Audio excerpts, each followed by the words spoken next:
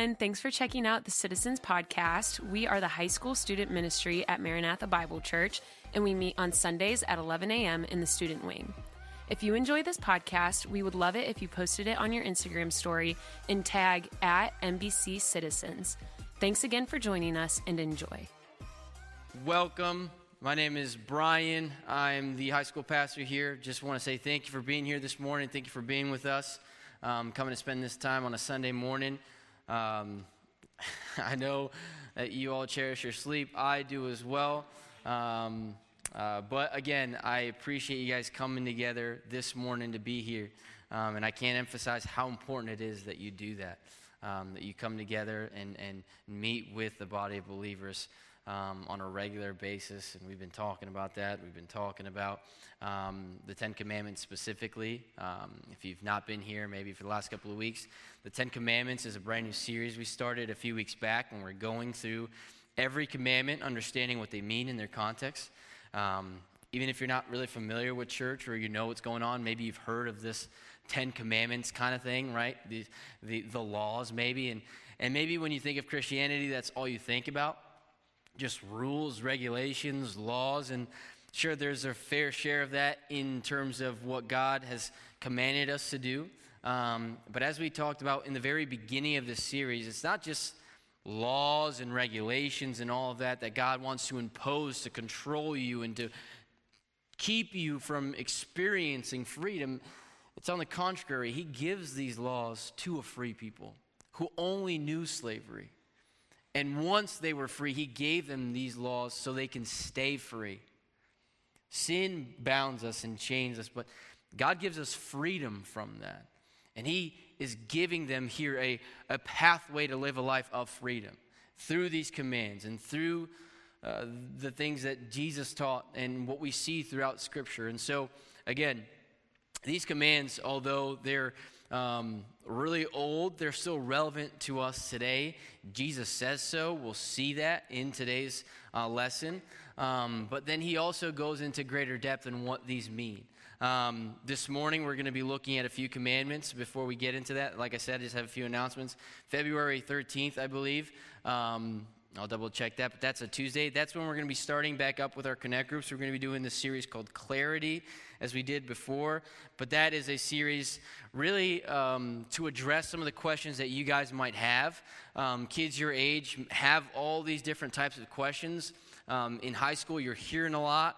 You're being presented and confronted with a lot. And there's a lot on your mind. I know because I have a lot on my mind. It doesn't change. And also, I've been in your shoes before, so I know what it's like. And so there's several questions that you most likely have, and you probably should ask. We want to give you the answers. And I'm not just going to give you that based on my opinion, but what God says. And so we're going to be doing that for the next couple of weeks, and that's Tuesday nights here.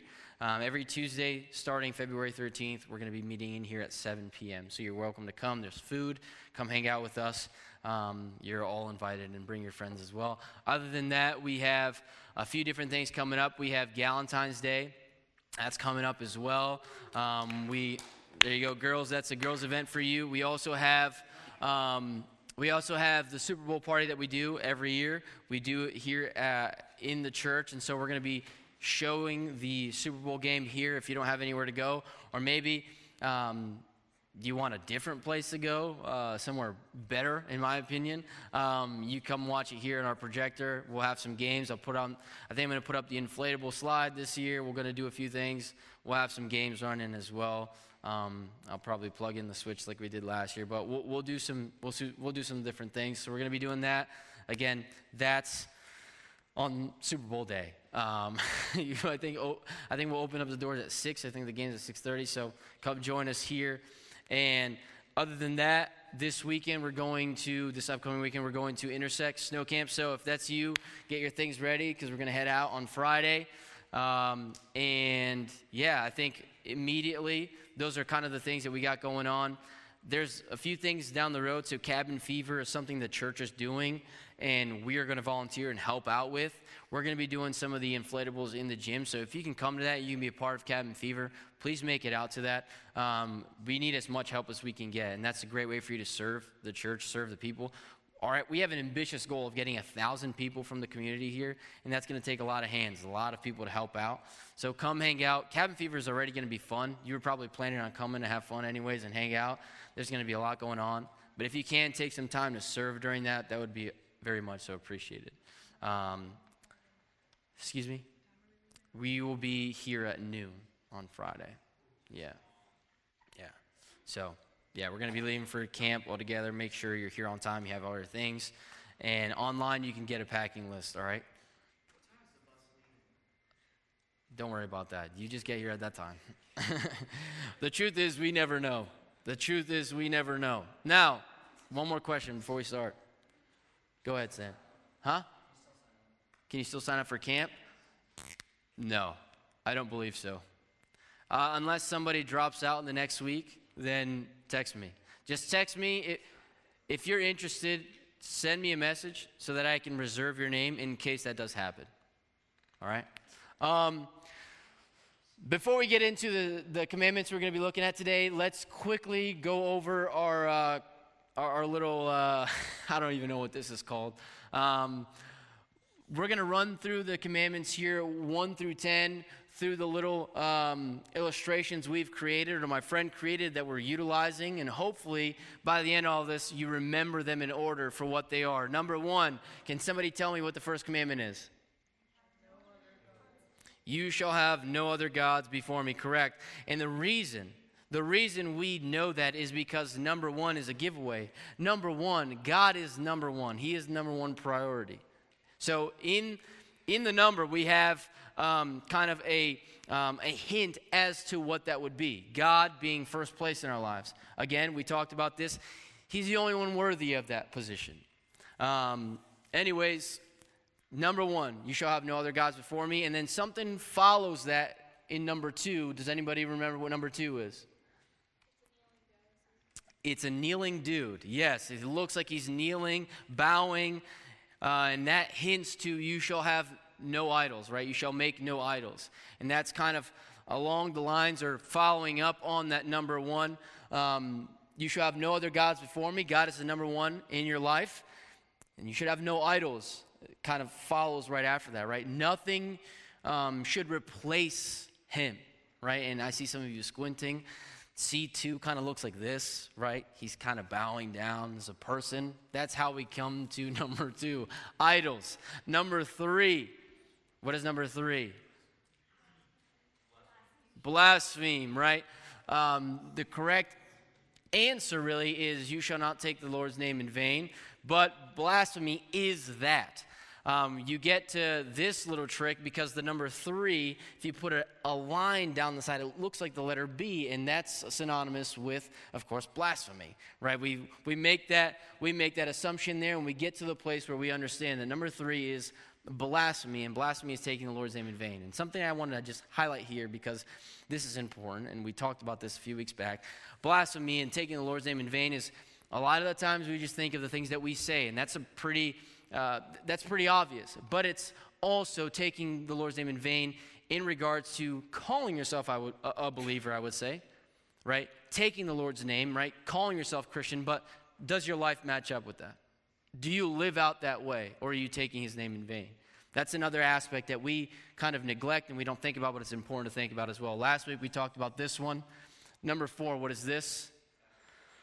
Yes, remember the Sabbath day, keep it holy. How do we get there, you might ask? Well, flip the 4 upside down, you get a chair. And what do you do when you sit down in a chair? You rest. Sabbath day is the day of rest. And although we don't have the obligation to follow the law like the Israelites did, and Jesus kind of changes that to an extent, we do still have a need for rest, right? God created us with a need for rest. He took the day of rest when he created all of the earth. He created everything, and then he rested to show us, not because he was tired, but to show us what that looks like, and to show us the gift that it is to rest. And we understand now that rest really is only truly found in him. We could try to find rest in different things, but the only true rest that we have is in God, who says, come to me, all who are burdened and heavy laden, and I will give you rest. He carries those burdens that you have. Number 5. How do we get to this one? Well, That's right. Right? Think of a belly of a mother. Honor your father and mother, right? That's the only commandment that talks about your parents. Dead giveaway. Dead giveaway. Number 5, honor your father and mother. And we talked about that last week as well. We did number 4 and 5, honoring your father and mother. Again, we have that responsibility. Number 6, this one is one of the ones that we'll talk about today. Number 6, 6 feet under. What does that mean?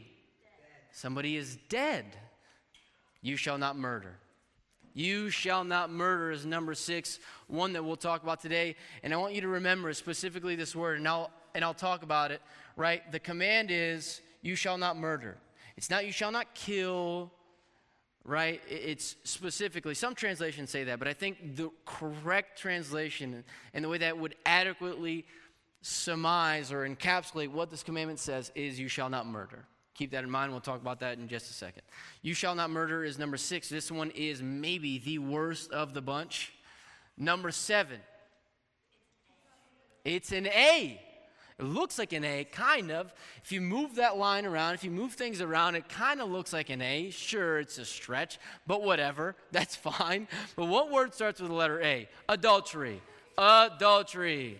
You shall not commit adultery, right? That is number 7.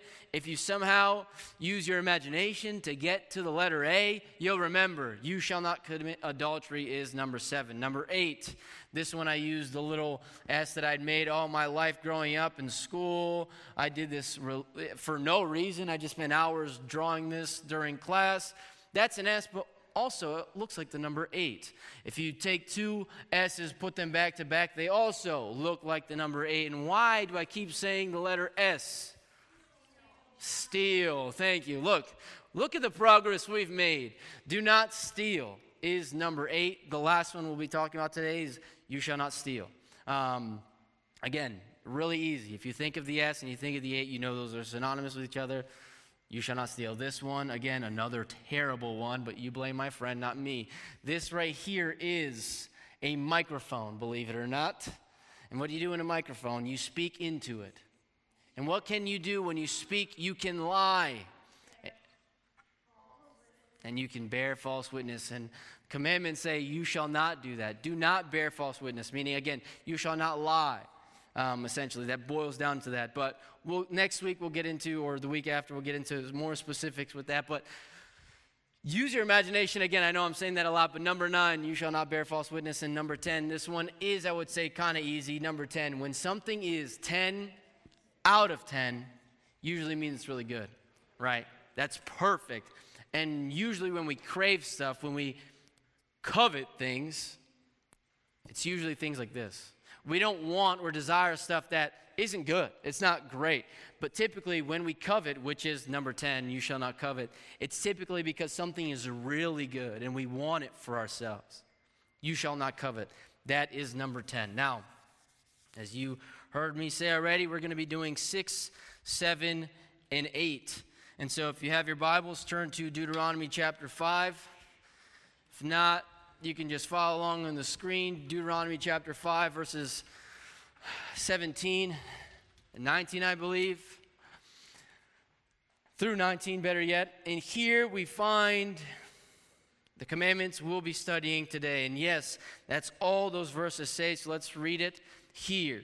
You shall not murder. You shall not commit adultery. You shall not steal. Pretty straightforward, right? All right, well, that's my time this morning. Let's pray. No, for real. I know I said that I was going to do that to some of you before, but essentially what I mean by that and what that flat joke essentially insinuates is that these are, in fact, pretty straightforward and seem really easy.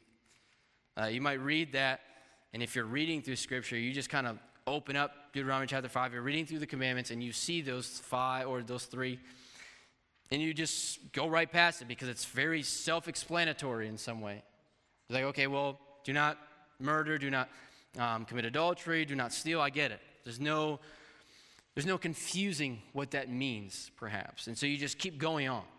You don't really spend too much time really understanding what this is saying, but although on the surface it seems very clear-cut, really easy to understand, perhaps maybe the easiest three out of all the commandments to understand.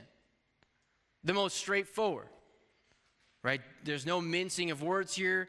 It's not elaborate. There's, like I said, not much to the verses themselves. It's just three imperatives, really clear-cut, no more than 10 words in each of these commandments. Really easy for you to understand. Anybody can read that and see what that means. However, there's something incredibly profound about each of these and way deeper than what the surface might insinuate when we look at these commandments here. When you read them in Deuteronomy chapter 5, it seems straightforward, but I want to take us to another place in Scripture where Jesus himself spends time unfolding, or better yet, unpacking what these actually mean. He spends time taking a deeper look at what these commandments mean. Jesus, I said something last week. Jesus, he came and he fulfilled the law when he came to the earth. When he died for our sins, he fulfilled the law. That through the person and work of Jesus Christ, he fulfilled the purpose of the law. And this is something that he himself states in Matthew, where we'll be this morning, Matthew chapter 5. In verse 17, he says this. It'll be on the screen.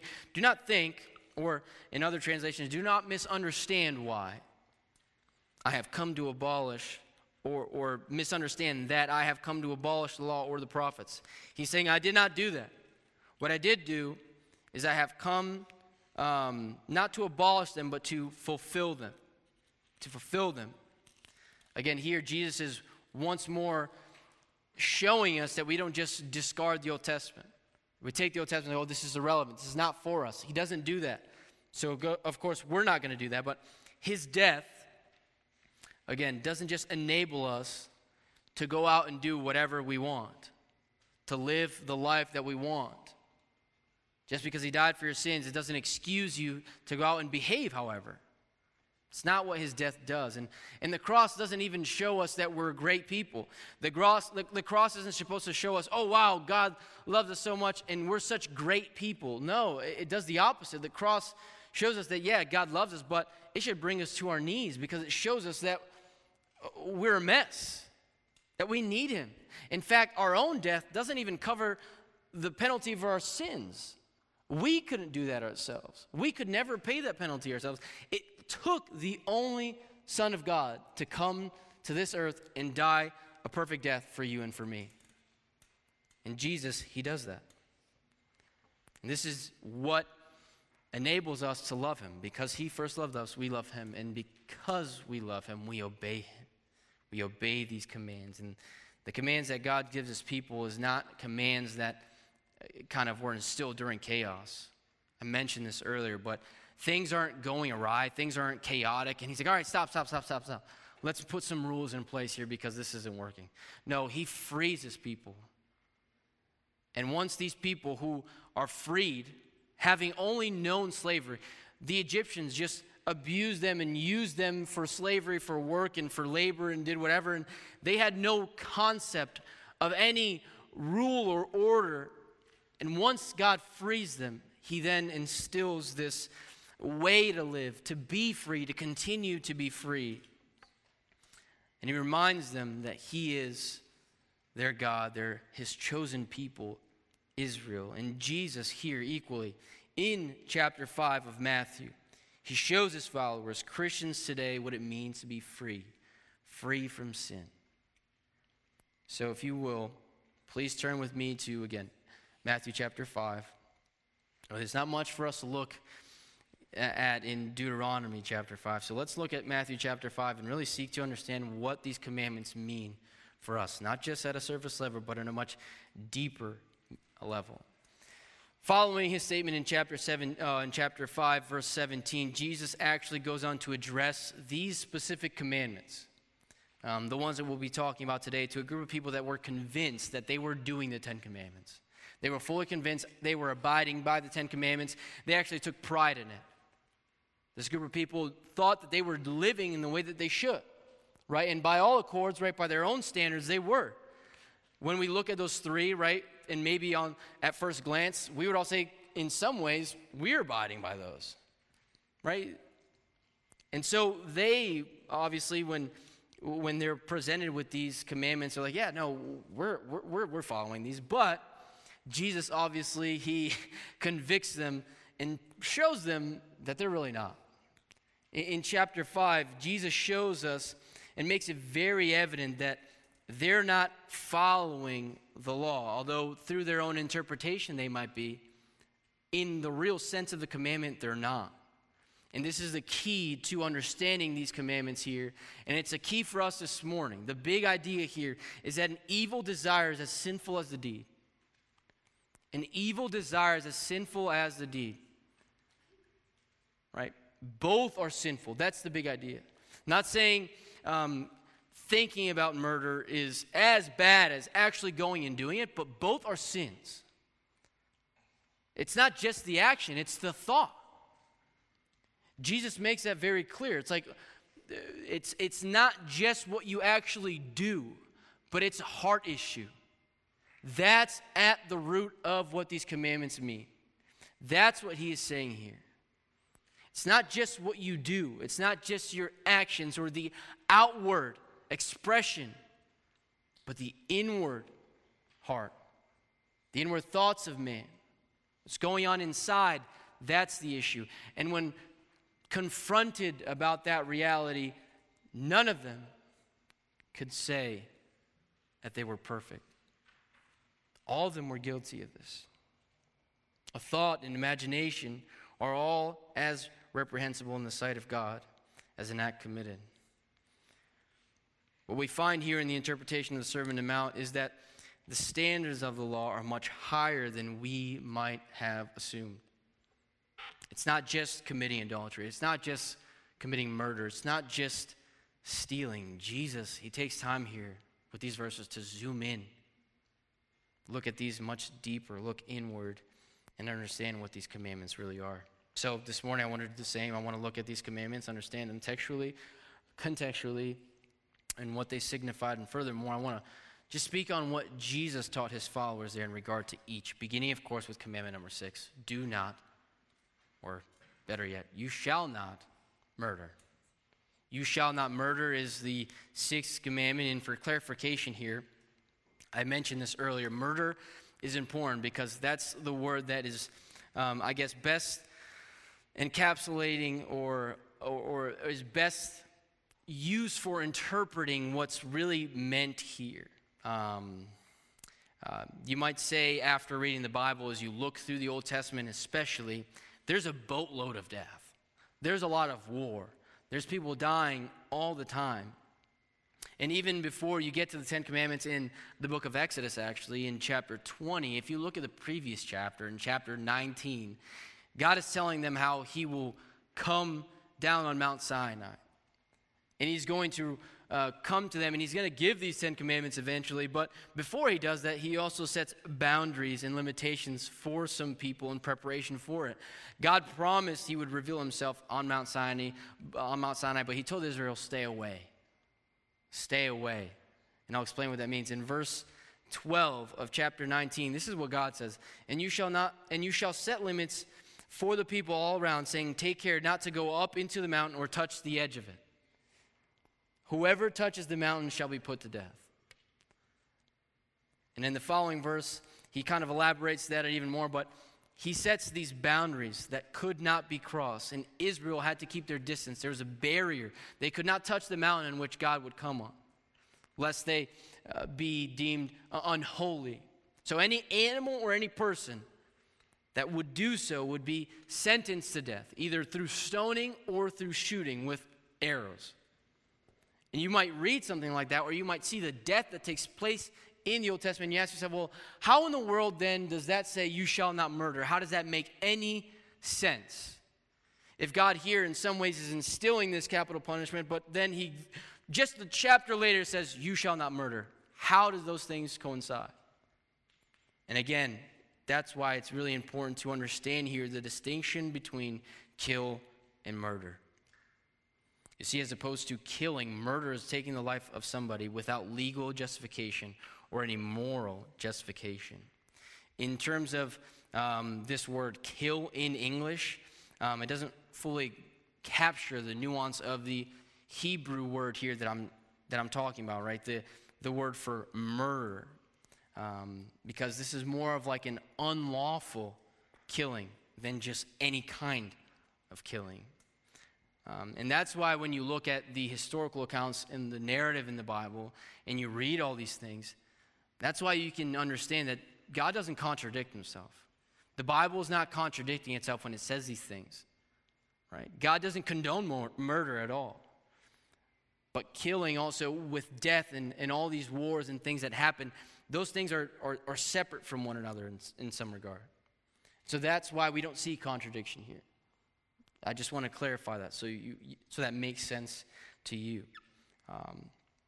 But anyways, when we look at this then, we might still say, hey, listen, that's a check off my list. I never murder anybody, right? I never actually took somebody's life unlawfully.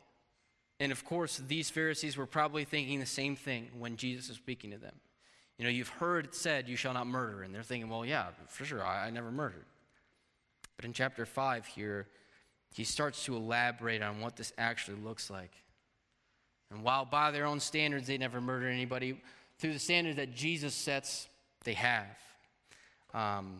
Here's what he says, and I'll elaborate here in just a second.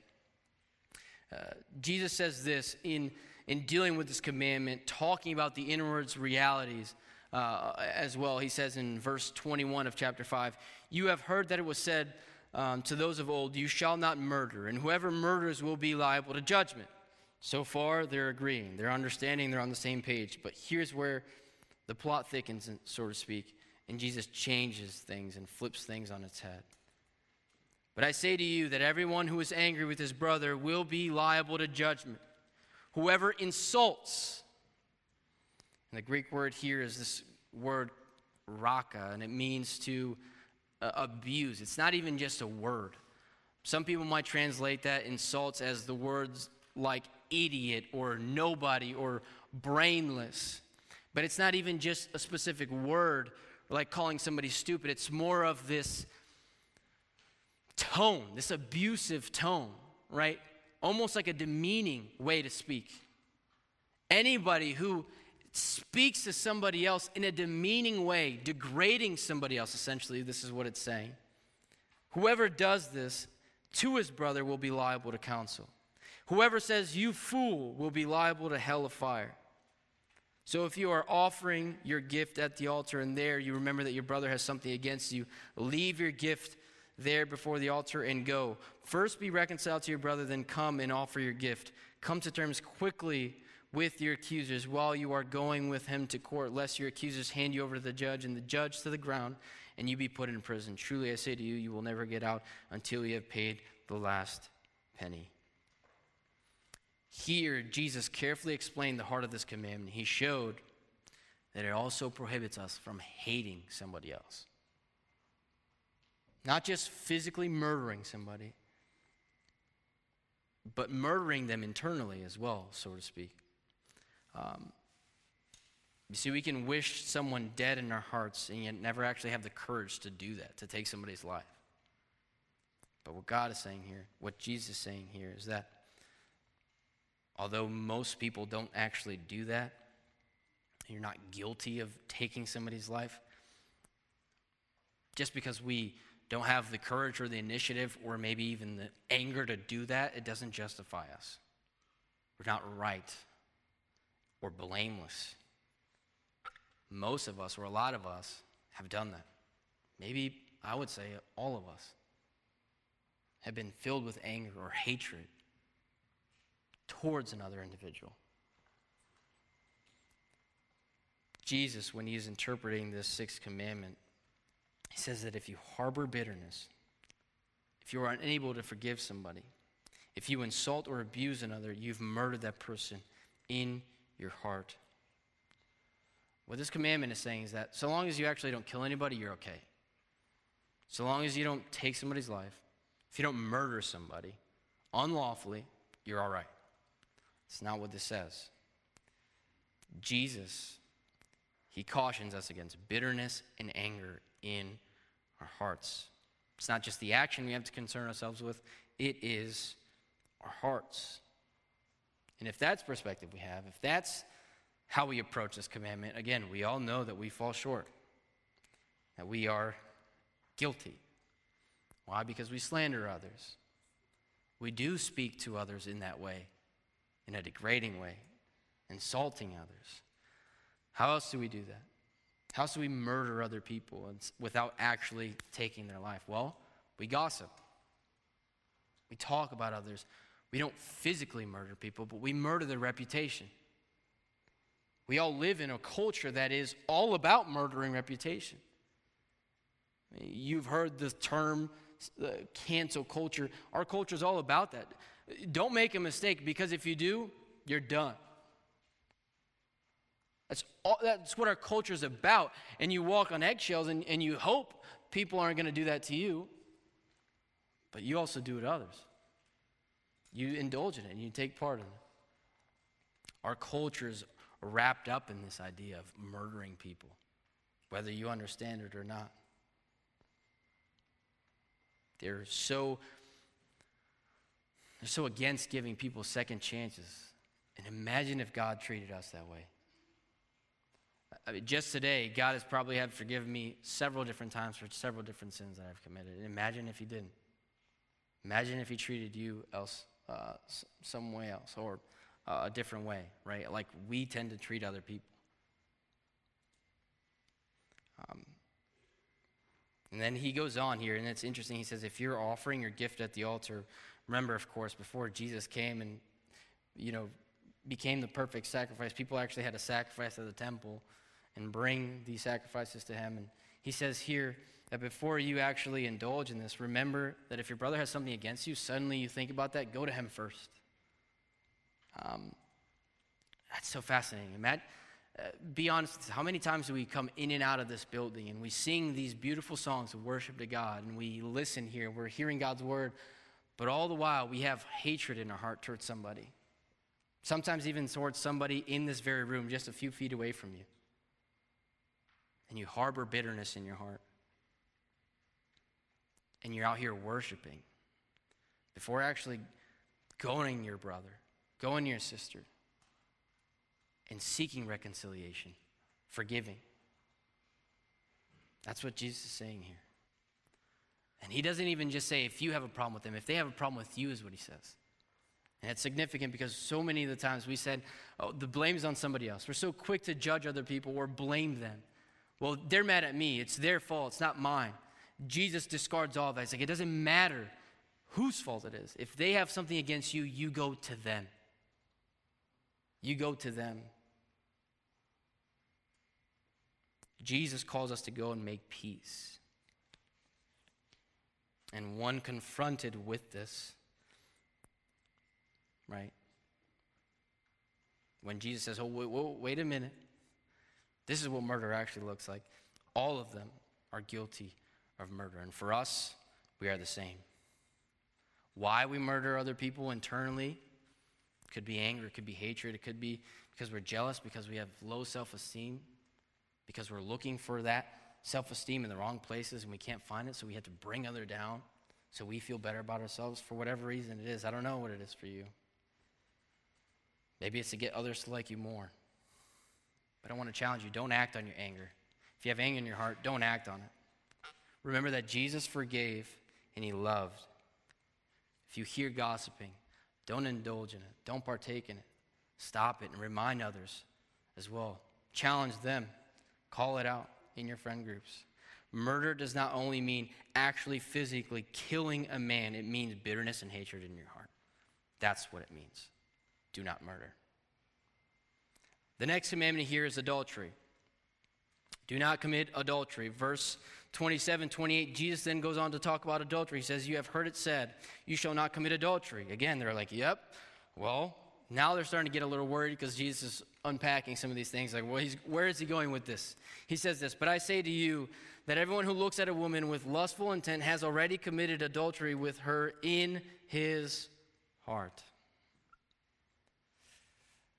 This command deals most specifically with the relationships that God intended for humans to have with one another.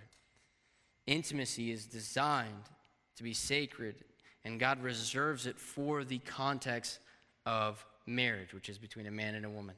Now, intimacy outside of that is profoundly destructive. And it can be to any marriage as well, by the way of adultery. Now, what that means is, of course, is when that covenant is broken between another man and a woman, when they go outside of that marriage to seek those things, to seek intimacy with another, to lie with somebody else. And this is, of course, something that God condemns. There isn't any justification for it, right? No matter what people might say. People might say, oh, well, I did it because my partner doesn't get me. My partner doesn't understand me. My partner doesn't love me the way I deserve to be loved. Or I'm in love with this other person. There is no excuse for it. God forbids it, and he doesn't make any excuse for it. And the teachers of that day also taught that this was bad, that this shouldn't be done, that adultery was wrong. But they only applied this law into action, not the heart. And as we said already this morning, the evil desire is also a sinful thing. It's not just about the deed. It's not just about the action. God is looking inward. So if you're looking at another person with lust in your eyes, we commit adultery in our hearts and in our minds. And even though you may have not taken action, you're still wrong. You're not innocent. And it's important to understand that. It's important to understand as well that thinking about it and actually doing it are two different things. I'm not saying that thinking about and lusting about somebody is the same as actually going out and doing it, right? That's obviously a lot worse. So again, I don't want you to think, oh, just because, well, I already lusted about this person, I might as well actually go do it. No, that's not what I'm saying. That's not what he's saying either. But what he is saying is that both are wrong. That if you do lust in your heart, you have broken this commandment. It's not just the act. And there's an example here that we find in Scripture. It's David. And David, who's this shepherd boy who goes on to kill this Philistine giant, Goliath, would then later become the king of Israel. He is somebody that God says is a man after his own heart, despite the awful things that he has done. His insurmountable mistakes, right? There's a moment that you read the story of David, if you're familiar with it. He pretty much breaks all the commandments we're talking about today in like one foul swoop. He lusts after a woman, sees a woman, then not only just lusts for her, brings her in, lies with her, breaks his own covenant, makes her break her covenant. She becomes pregnant and then wants to keep her, steals her. And what he does is he pretty much murders her husband so that he could be with her by putting him in a position where he would die. It was inevitable that he would die in war, that he would die in battle. So that way he keeps this woman to himself. In one foul swoop, he breaks essentially all the ones that we're talking about this morning. And you ask, well, how is this a guy who God looks at him and says, wow, what a heart? How is that even possible? That doesn't make any sense. Well, here's why. In one of his prayers, David says this in Psalm 51, verses 9 and 10. He says, hide your face from my sins and blot out all of my iniquities. Create in me a clean heart, O God, and renew a right spirit within me. You see, David cried out and he repented. However, he doesn't just come and seek forgiveness from God. He actually pleads that he would change and transform his heart. He understood the root of this issue. He understood the root of the issue. It's not just, okay, well, I have to change my actions. No, I have to change who I am. God, transform my heart. It's not enough that I don't just do these things. I don't want to think about this. I don't want to be like this. Make me like you. Adultery is a sin issue. Adultery is a heart issue. And we think about things and we have these thoughts, and I want to just stress as well that just because you might have these passing thoughts, those are a temptation. I don't want to say that that's even sin. It's inevitable that we're going to have thoughts. It's inevitable that things will come up and try to take your attention. But when our thoughts and our hearts they get caught up in the sin is when we allow our minds to rest in these places.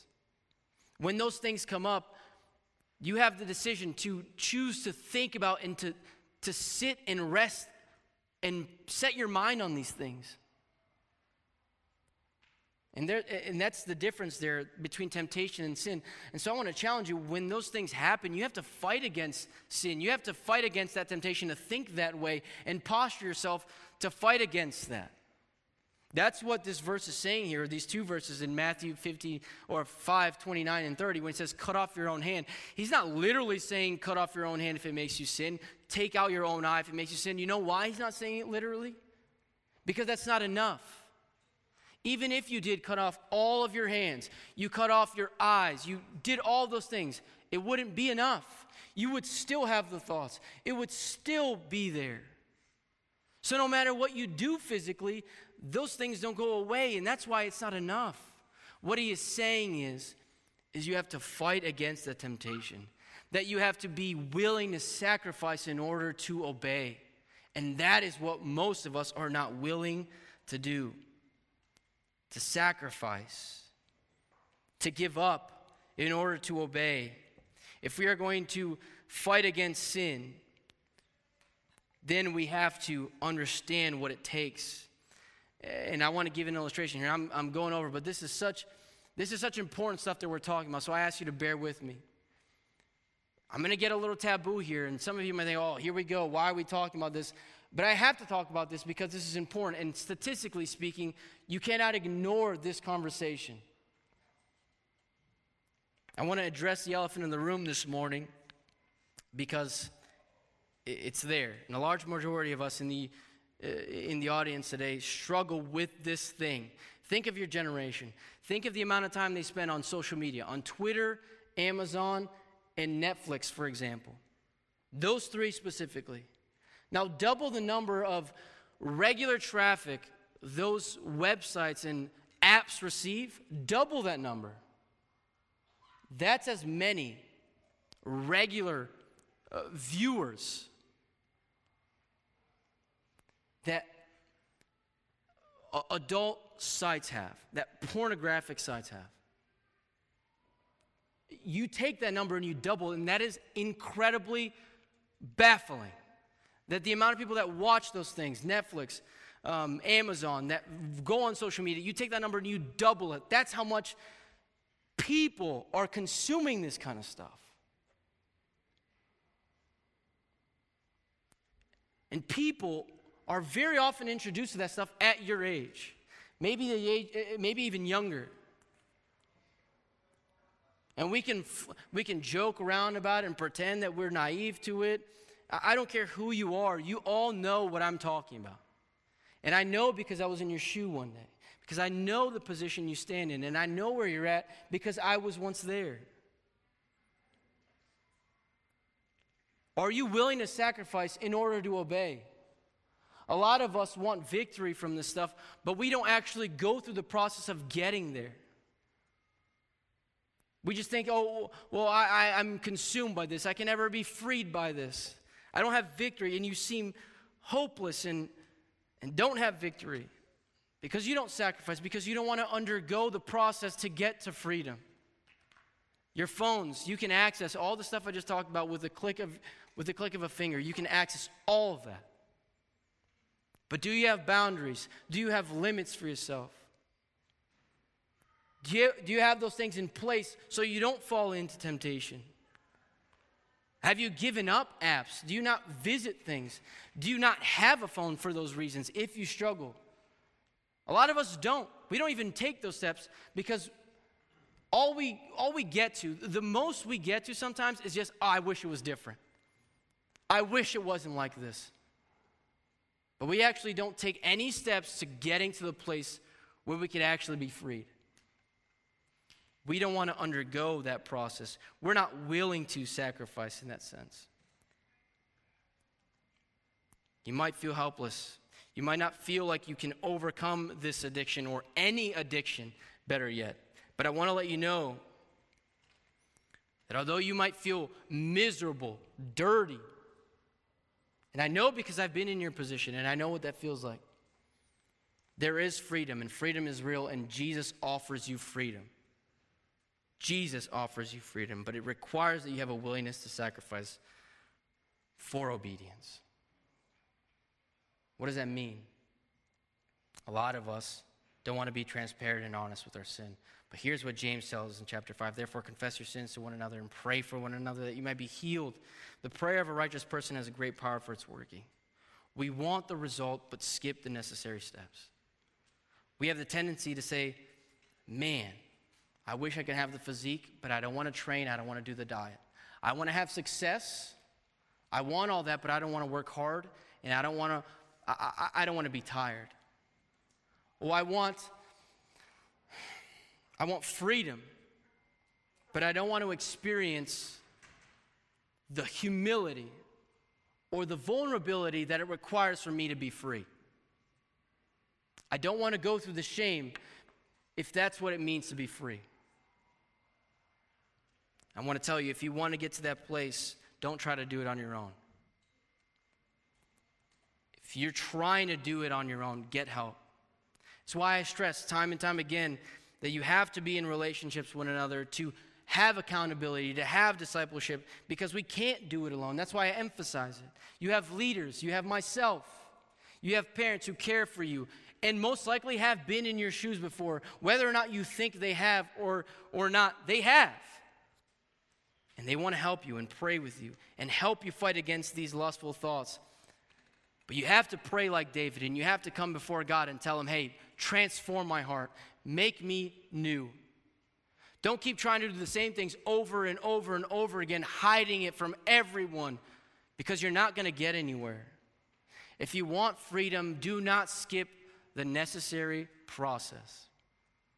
Okay? I'm going to skip stealing for today, and I'll talk about it next week because we're a little bit over. But those two are so important. I don't want to rush through these things and through this conversation because you have to hear it.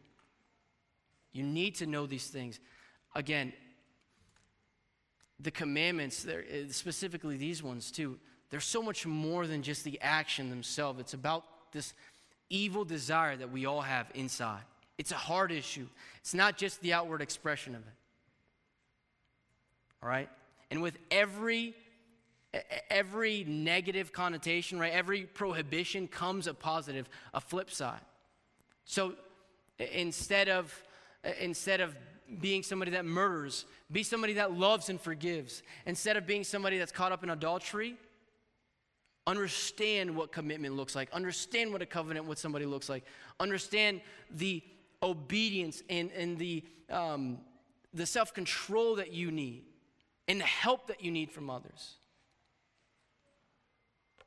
Don't think that just because you don't do some of these things here in the black and white way that they may seem, that you're following them, because we're all guilty and we fall short. But thanks be to God that He has forgiven us through His death, burial, and resurrection. He has fulfilled the law, and we can obey. And we're not perfect, but He loves us. So keep putting into practice the things that we've talked about. Remember these things. Let's pray. Dear Heavenly Father, Lord, thank you again for this time. Just thank you again for the opportunity to be able to speak candidly about these things and to not mince our words, to speak the way that you have. Lord, I pray, Lord, that we would take to heart the things that we've heard this morning, Lord, and really understand the importance, Lord, of these commandments to our lives, Lord. Not discard them, throw them away, but understand the importance that they serve for us. I pray, Lord, that we would, Lord, take heed to what you say in the book of Matthew, Lord, as you're confronting sin, Lord. I pray, Lord, that we would also reflect and to be honest with ourselves. Lord, we thank you again for all these things. We pray these things in your name. Amen.